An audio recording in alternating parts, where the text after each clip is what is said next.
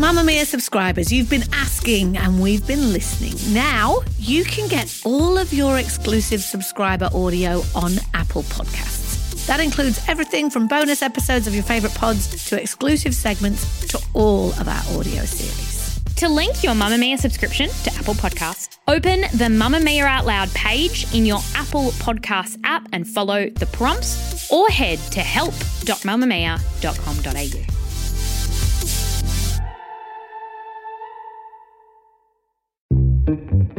From Mamamia, hi, I'm Claire Murphy. Welcome to the Quickie, getting you up to speed daily. Depending on who you listen to today, the end of this strange period of self-isolation and social distancing could remain in place for a few weeks, months, or even a year. What I'm trying to do is make it very clear that those who think this can all be done in a couple of weeks with the lockdown, as they call it, that's just not true. Until a vaccine is found, social distancing is a way of life now. But with a glimmer of hope on the horizon, as the numbers show Australia is starting to flatten the curve, can we start to look towards throwing open our doors and once again being allowed to mingle with our fellow humans?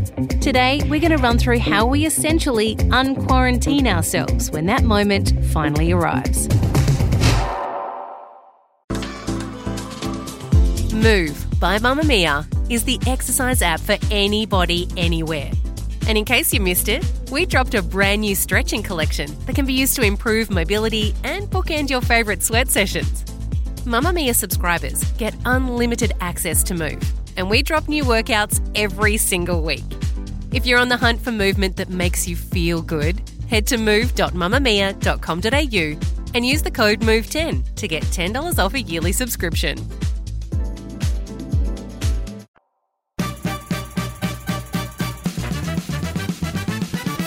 Go out dancing. Dancing alone in my kitchen just isn't really cutting it anymore. Go to a spin class at the gym. I've really been missing my classes. Go on a holiday somewhere, take myself out somewhere, even if it's in Australia. I want to go and meet all my friends in the pub. I can't wait to visit my parents. I'm going to hop on a plane. I'm going to go see my family in Europe. Have a nice meal and get a bit drunk.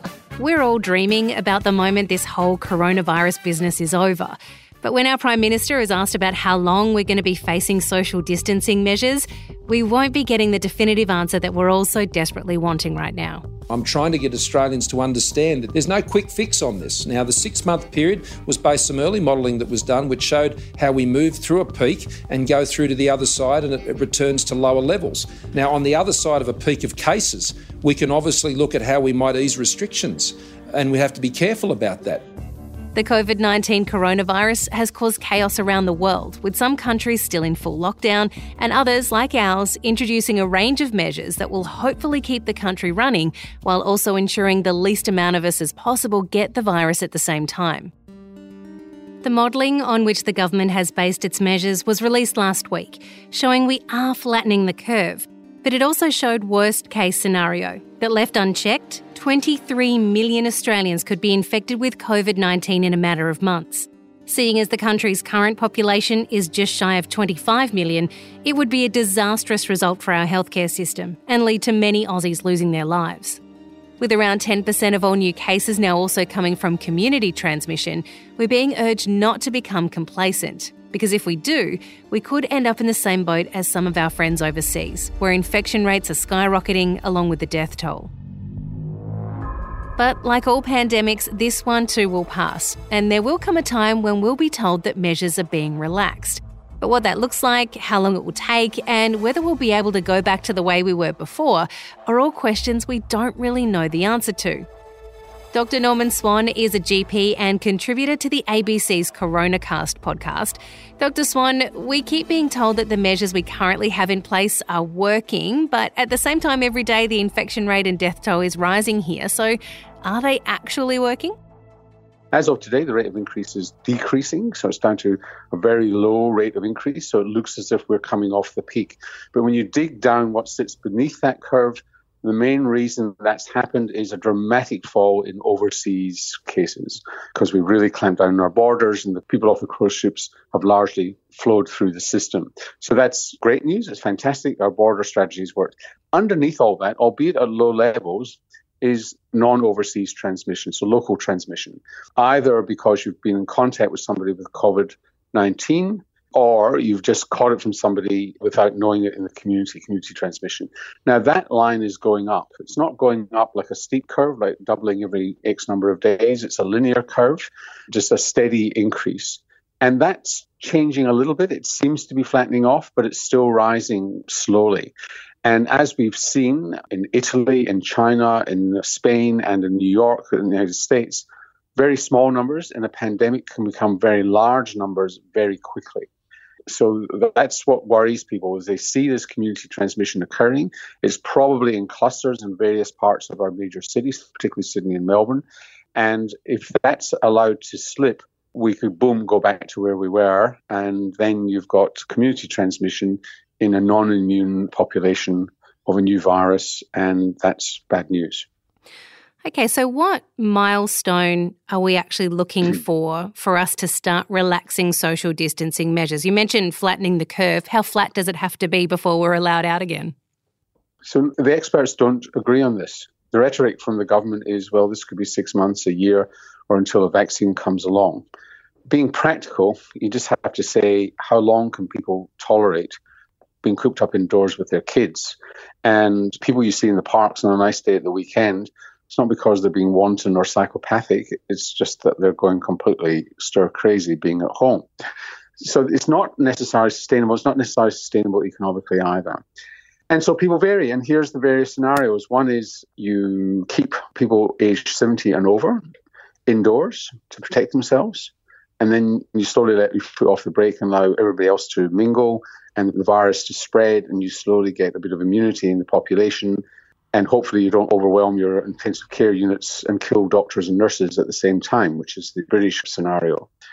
But it's not me, it's a group of modelers believe could occur, is where you don't just flatten the curve, you really knock it off. You really get it down to very low levels so that on any day there's only maybe 9, 10, 15 new cases of COVID-19.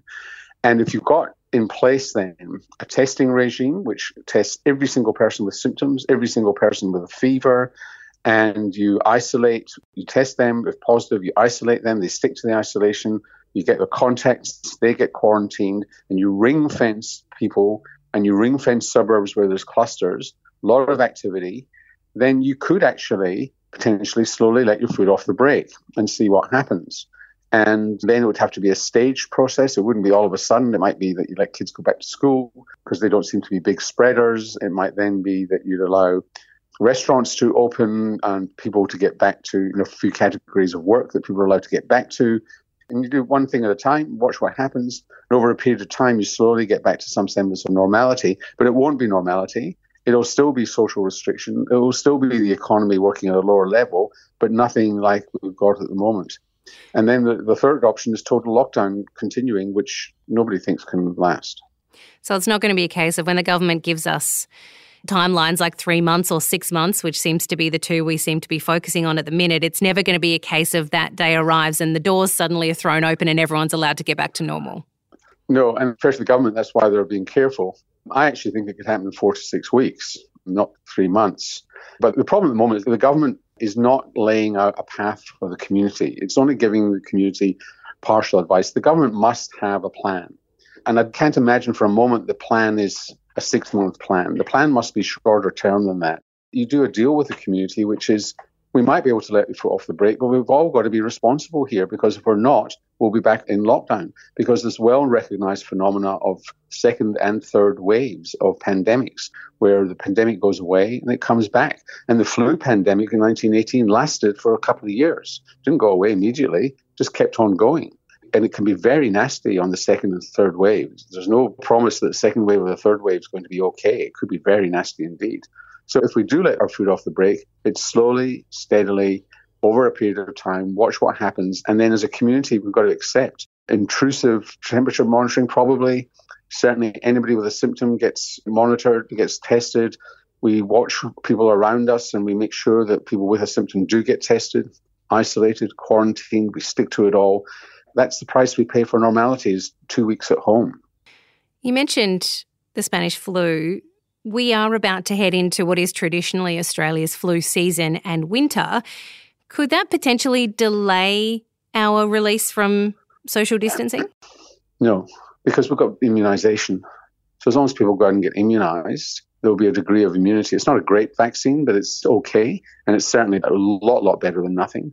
So we all should go out and get it, particularly pregnant women, and that will help immensely. So that will not delay things at all. We should be immunised against everything that we possibly can so that we don't complicate this situation in any shape or form. What will spoil it for us and delay it is a breakdown of social distancing and a second wave. Across Australia, the numbers of new infections are falling, and there is the prospect of us returning to semi-normality at some stage in the coming weeks or months. But if you're expecting to be able to head to a crowded bar on a Saturday night with 28 of your closest girlfriends, well, that's going to have to wait. And if relaxing these measures starts to show an upturn in the curve again, then it's back to social distancing March 2020 style until they can get this thing under control again. So maybe when we are told we can unsocial distance to start with, we'll just have to be content with being allowed to go sit on a park bench and eat a kebab, or a gyros where I come from. That's the Quickie for today. Thanks to our producer Melanie Tate and audio producer Ian Camilleri. And don't forget, while we are in the midst of this weird social distancing period, our podcast team is still bringing you a stack of great stuff to listen to. So head on over and subscribe to Mamma Mia Podcasts and get your ears full of fun stuff while you're stuck at home.